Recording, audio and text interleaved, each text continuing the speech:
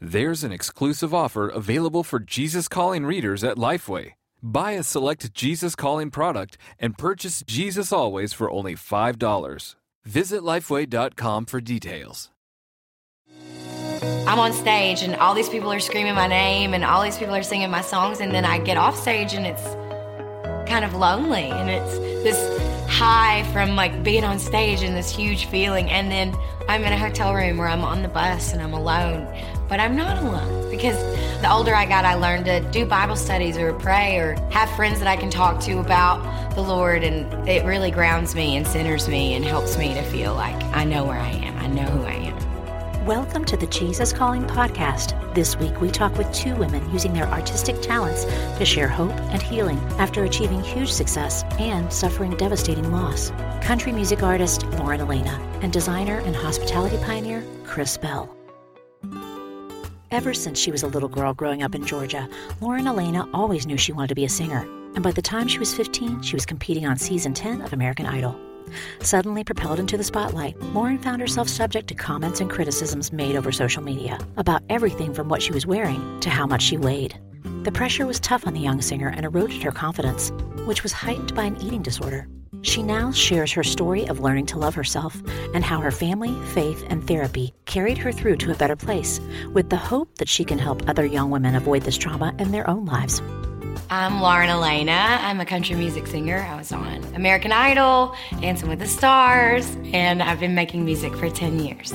I grew up in Rossville, Georgia, which is really close to Chattanooga, Tennessee, and my childhood was just a normal childhood, I guess. We grew up kind of poor, but we had a ton of love, and my parents both worked really, really hard and made sure that my brother and I had everything that we wanted, and had really good parents. They worked really hard, which I think is why I work really hard now, so I'm thankful for the way I was raised. I don't really know where the idea of me being a singer came from. I feel like I've always kind of known that's what I wanted to do, but the support of my family really kind of locked it in for me. My parents started driving me to Nashville when I was 11 years old. They knew that's what I wanted to do. And they could not afford it. They couldn't afford anything. They put me in all kinds of singing competitions, and I played around town with my dad. My dad would play guitar, and we would go around Rossville, Georgia, and play in different restaurants and places. And I sang in church. My parents put me on stage at a very, very young age because they just like recognized something in me. So I'm really thankful for that, because I don't know if I would be here if I didn't have parents that also believed that I could do it. And I think they struggled a lot, financially and stuff, and they wanted my brother and I to know that we could do whatever we wanted to do. And I said I was going to be a singer, and they said, all right, let's do it. I grew up obsessed with American Idol. It was my favorite TV show. And if I got in trouble, I wasn't allowed to watch American Idol. That was my punishment. And I told people from the time I was like 6 years old that I was going to be on American Idol someday. I actually auditioned for this thing called Chattanooga Idol. And if you win that, you don't have to stand in the lines. And I got 5th place in Chattanooga Idol. It didn't even make top 3. But I auditioned anyway. My parents drove me up to Nashville, and the guy who won, I watched him audition and not make it. It was the craziest thing. I started crying, and I was like, Mom, we have to go home because he beat me. And my mom said, sit down, we're gonna stay. If you don't audition, you're gonna regret it for the rest of your life. I can't believe I did that at 15. The pressure after the show is what was really hard for me, because I went from being a small town girl to a girl in the public eye. And when I was on American Idol, that show was like huge. I think there were like 40 million votes the night of the finale or something ridiculous. It may have even been more than that. I was kind of in my awkward phase. Everybody goes through the awkward phase. I just happened to go through mine on national television. And people are mean online. Like, people can be really, really mean. And I would say the hardest part of my journey was like 15 to 19, trying to figure out fame and how to be the happy-go-lucky girl, but also deal with the criticism. It was really tough for me for a while. I started struggling with an eating disorder in middle school, and then I went on national television, and people would make comments about my weight, and There were like blogs that only called me Miss Piggy, and they put pig noses on my face.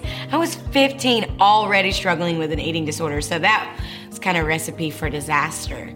And I really struggled for a few years until it caused some serious health problems for me. And then I started doing therapy and stuff on how to deal with that scrutiny, because there's no preparation for that. No amount of confidence in the world prepares you for total strangers to have an opinion about you. And I had to work really hard to get in a place where I feel good about myself and I focus on the things that I do like about myself. And it kind of takes the power away from those people. I can't control what they're gonna say. There are always gonna be people there that are gonna have something to say that is not nice. But if I feel good about myself and I have people around me that lift me up, that takes the power away from them. I kind of grew up in a household that there were lots of ups and downs, but the one thing that I do feel like my parents nailed was Jesus' love and his unconditional love, and I never felt like I wasn't loved. And going through what I've gone through publicly and all of the things, the one constant thing I always had was Jesus. I say a lot, we turn our back on him. He never turns his back on us. And anytime we're willing to go back to him, he's always there. I love Jesus Calling because it's just a quick little thing you can read in the morning to start your day off right with just something encouraging, a sense of comfort. I was given my first copy, I think, when I was on American Idol. And I remember really needing it at the time. And it's so funny how just a little reminder in the morning, just a quick read, can just start the day off right. I love you for who you are, not for what you do. Many voices vie for control of your mind, especially when you sit in silence. You must learn to discern what is my voice and what is not. Ask my spirit to give you this discernment. Many of my children run around in circles trying to obey the various voices directing their lives. This results in fragmented, frustrating patterns of living. Do not fall into this trap. Walk closely with me each moment, listening for my directives and enjoying my companionship. Refuse to let other voices tie you up in knots. My sheep know my voice and follow me wherever I lead. I spent a few years after American Idol feeling the pressure of the spotlight and having to be this perfect girl and trying to be a role model and trying to be this and trying to be that. And I really carried the weight of wanting to be someone that people could look up to the point where I was kind of hiding who I am. And then I started writing these songs about these really personal things, and it freed me. I don't want some young girl out there looking at me and thinking that I'm just the most confident person in the world, because I choose to be confident. It did not come naturally to me. I've always been outgoing. I've always had a big personality, but I was very insecure for a long time, and I've had to work really hard on learning to love myself. The most rewarding thing is when a young girl comes to me and says, I grew up with an alcoholic parent, and knowing that you've gone through that and how you've pushed through that, that's so helpful to me. Or I had a girl that came to me and had an eating disorder from high school on, and she checked herself into a clinic because she finally realized, I don't have to be scared to admit that I have this issue. And if I can do that, that's all I want to do. That's so rewarding to me.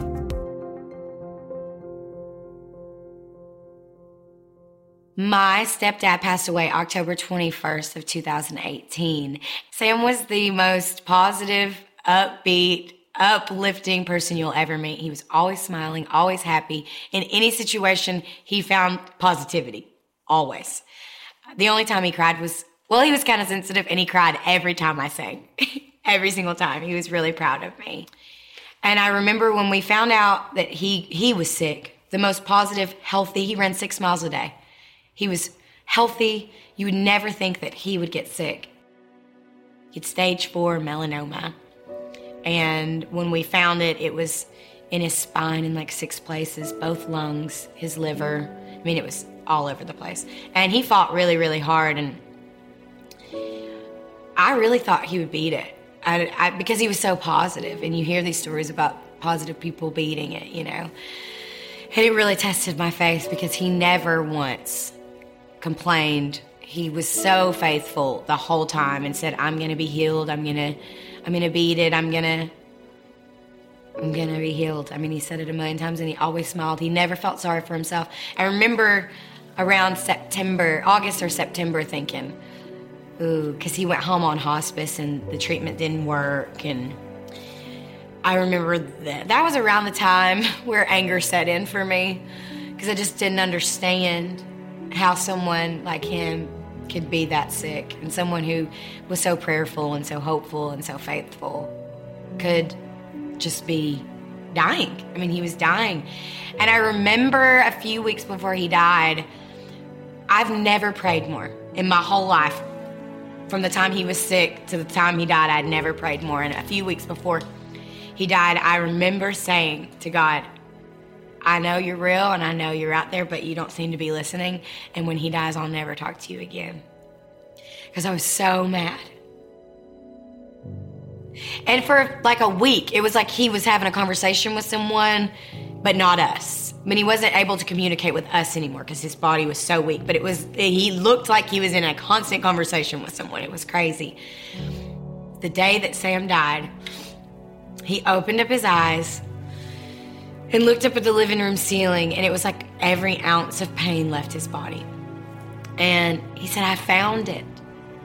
And I said, you found what? And he said, heaven. And it is so beautiful. And it gives me chills thinking about it. And he started explaining heaven. And I was the girl who had just told God like 2 weeks before that I was never going to talk to him again. So you can imagine how I felt sitting there listening to this story. And I was like, oh boy, joke's on me, you know? And my stepdad was literally describing heaven. He said he saw his mom and he saw Jesus, and I could never, ever, ever, ever put into words what we experienced. And my 4-month-old nephew, I don't even know if he was that old at the time, was staring at the ceiling, the same place that my stepdad was staring, giggling and smiling for the longest time. And then Sam said, I love you all, but I have to go now. And he closed his eyes, and a few hours later, he passed away.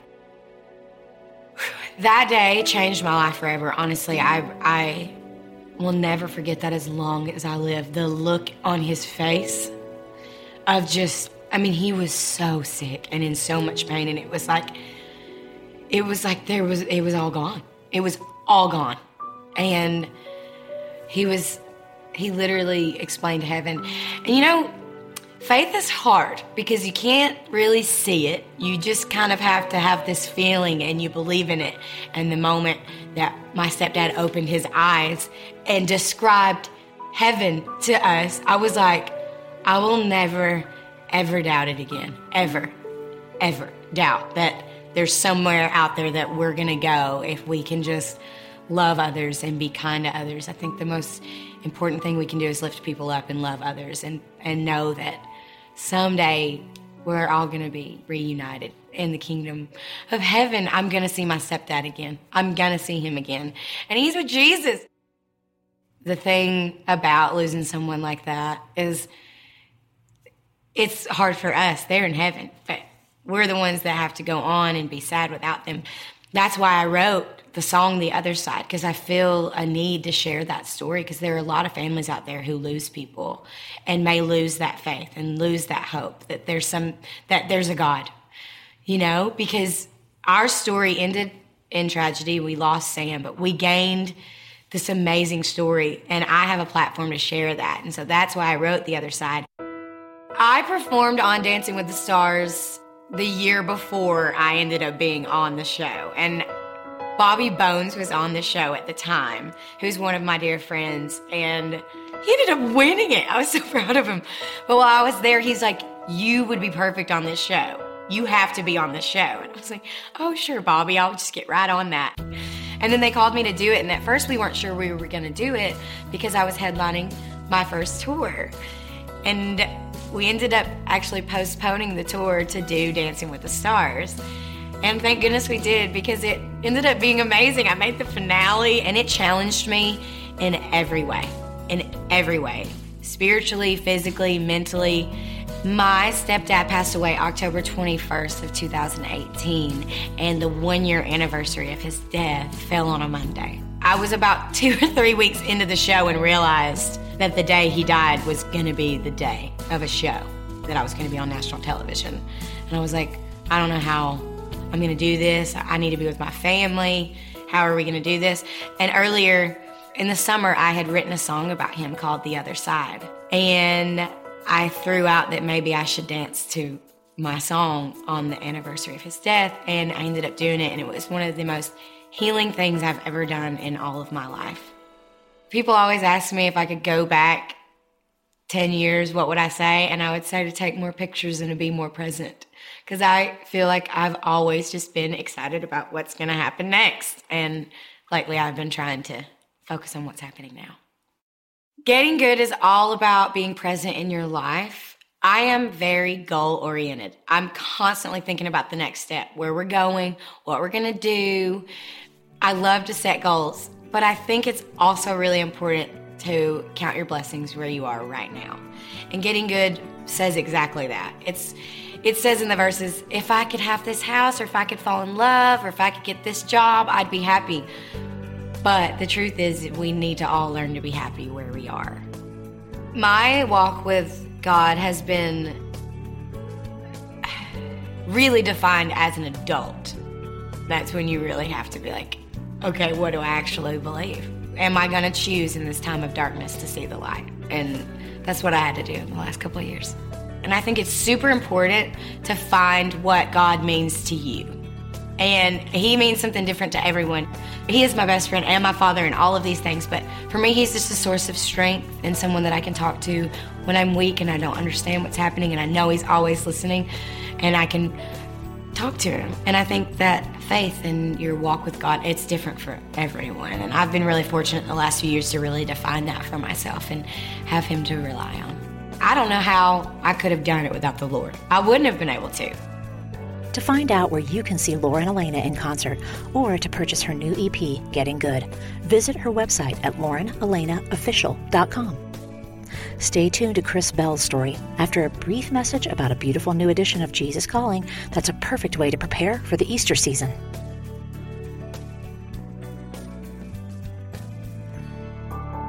The Easter season is filled with joy and hope. Now, there's a new way to focus on the holiday with the new book, Jesus Calling for Easter.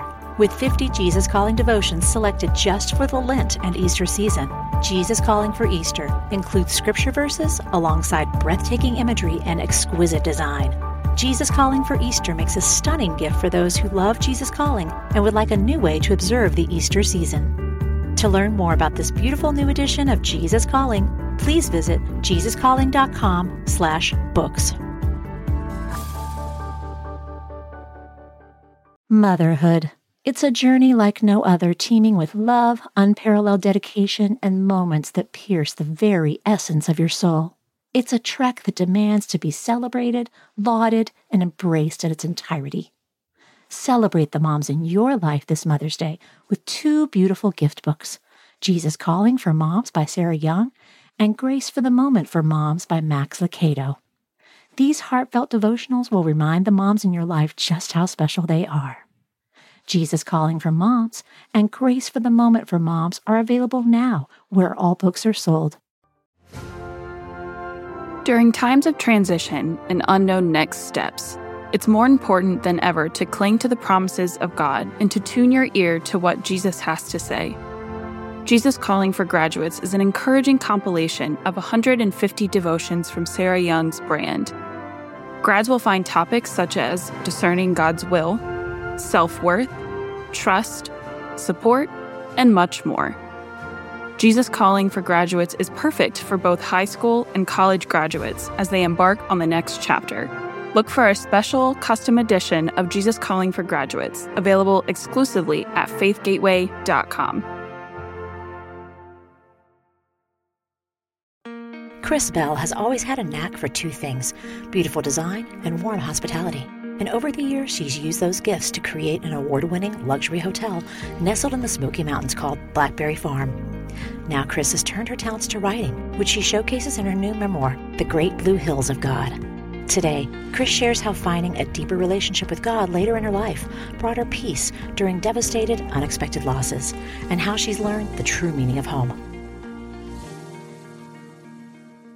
I grew up in a happy home in Knoxville, Tennessee. The neighborhood that I grew up in was sort of like a little Mayberry. I could bicycle to my grandmother's, walk to my friends, and after graduating from high school, I didn't know what else to do but go to college. I was an art history major. I loved anything visual.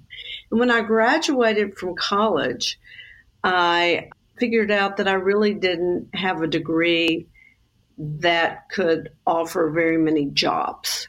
So I went to paralegal school. When I came home, I met my future husband. His name is Sandy. And after Sandy and I met, nothing was ever the same. We met and we were married 4 months later. And within 16 months, we had moved to Blackberry Farm. I was really lucky to have found my passion in life when I was 22.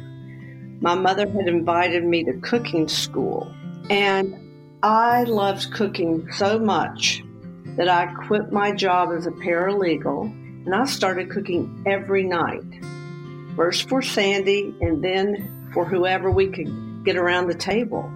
One night, Sandy and I were washing dishes, and he said to me, if we're going to be doing this every night, we might as well be in the inn business. Running an inn was not something that was passed down in our family, nor was it anything either one of us had a clue how to do. But the magic was that Sandy and I had complete and total trust in each other and all the possibilities. I think having someone who totally believed in me fueled the fire, and it kept pushing me to dream and create. And when Sandy and I moved to Blackberry Farm with baby Sam, we were broke, but we were both risky dreamers, and we had found what we loved to do. As she used her talents for hospitality and design, over the years, Chris and her family transformed Blackberry Farm from a 9-bedroom farmhouse into one of America's most celebrated luxury hotels.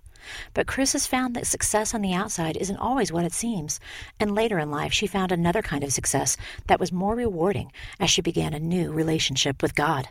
I think sometimes the world of success can put a blinder on the things that are really important in life.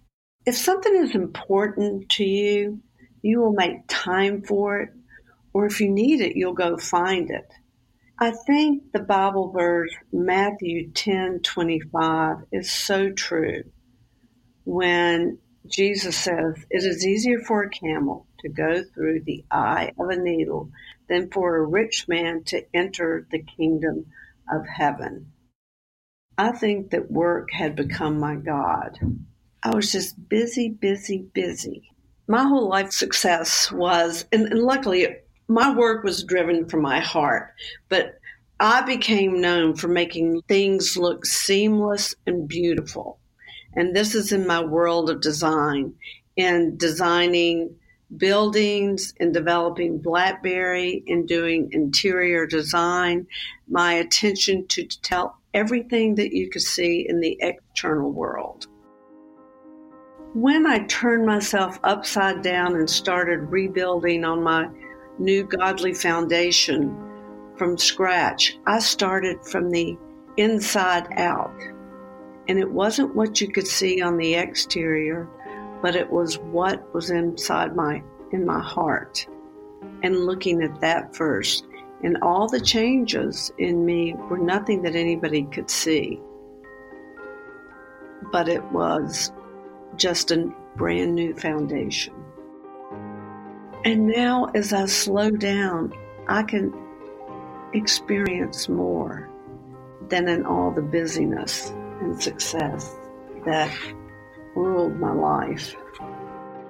One of the biggest lessons in my life is joy versus happiness, knowing the difference in joy and happiness. Happiness comes from happenings. And joy, once you uncover it, once you uncover the joy that God provides for you, joy is always deep within, and it remains whether happenings are good or bad. And you certainly will have both in life. One of the many life-changing events in my life happened when my husband of 36 years told me they didn't want to be married to me anymore. I was 58 years old. I was totally devastated and lost. I was retired, but I had no idea what to do. And then my son, Sam, he asked me to come back to work as director of design at Blackberry Farm. As I moved back and I was so surrounded by this love, my spiritual faith was already growing, but I was a Christian in kindergarten.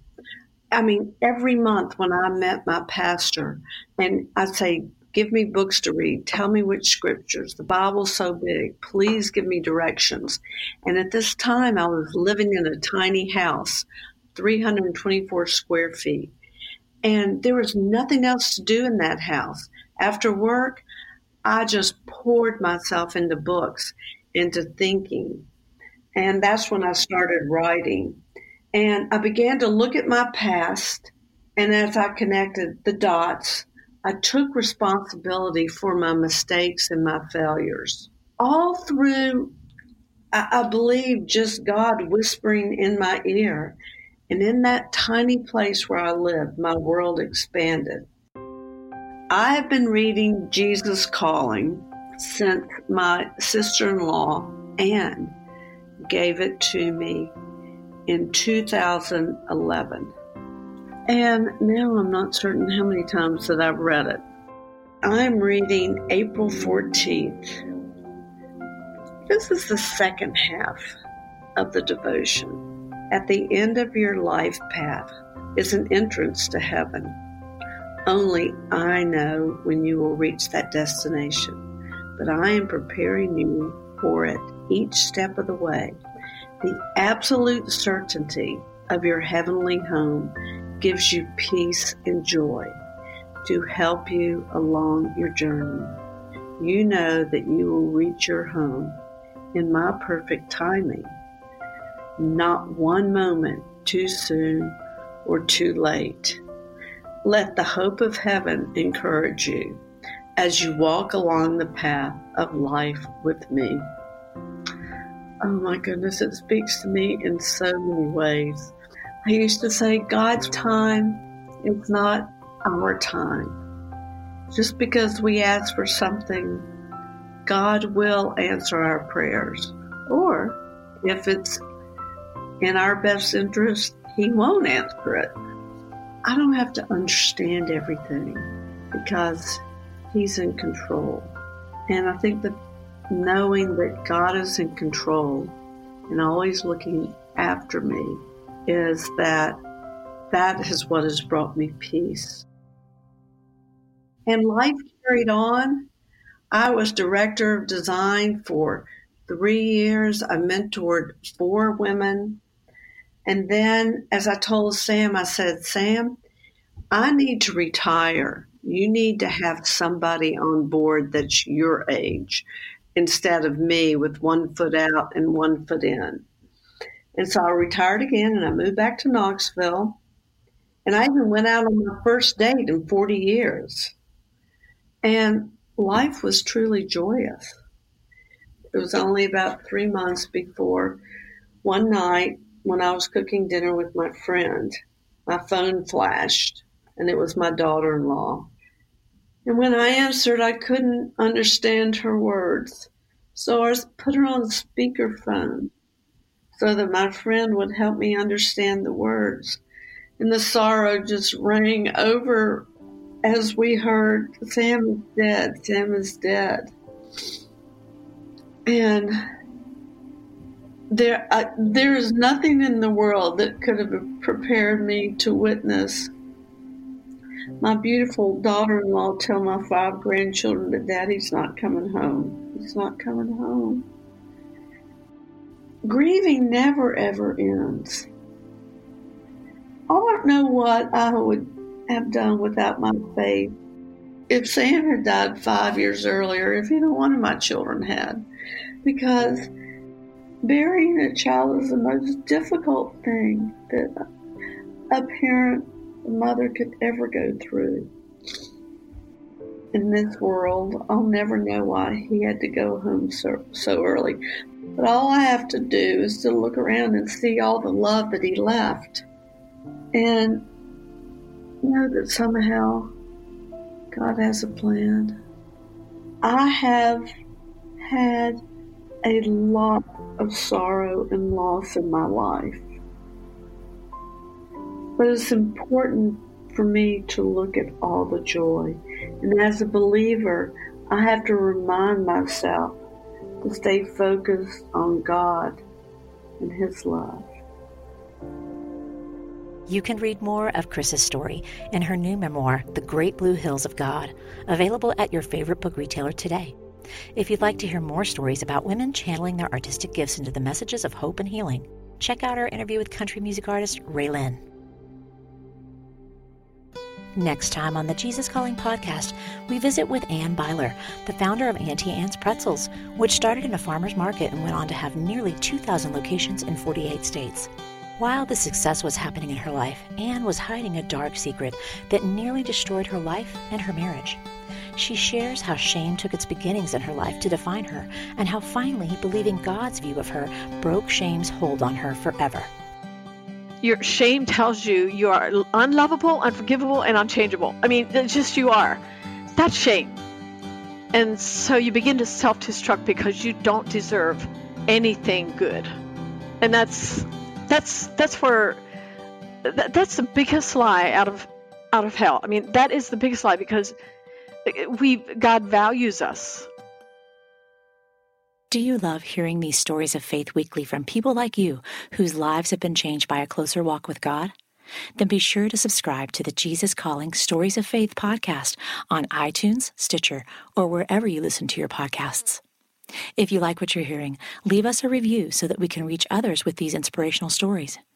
And you can also see these interviews on video as part of our original web series, with a new interview premiering every other Sunday on Facebook Live. Find previously broadcast interviews on our YouTube channel, on IGTV, or on JesusCalling.com/video.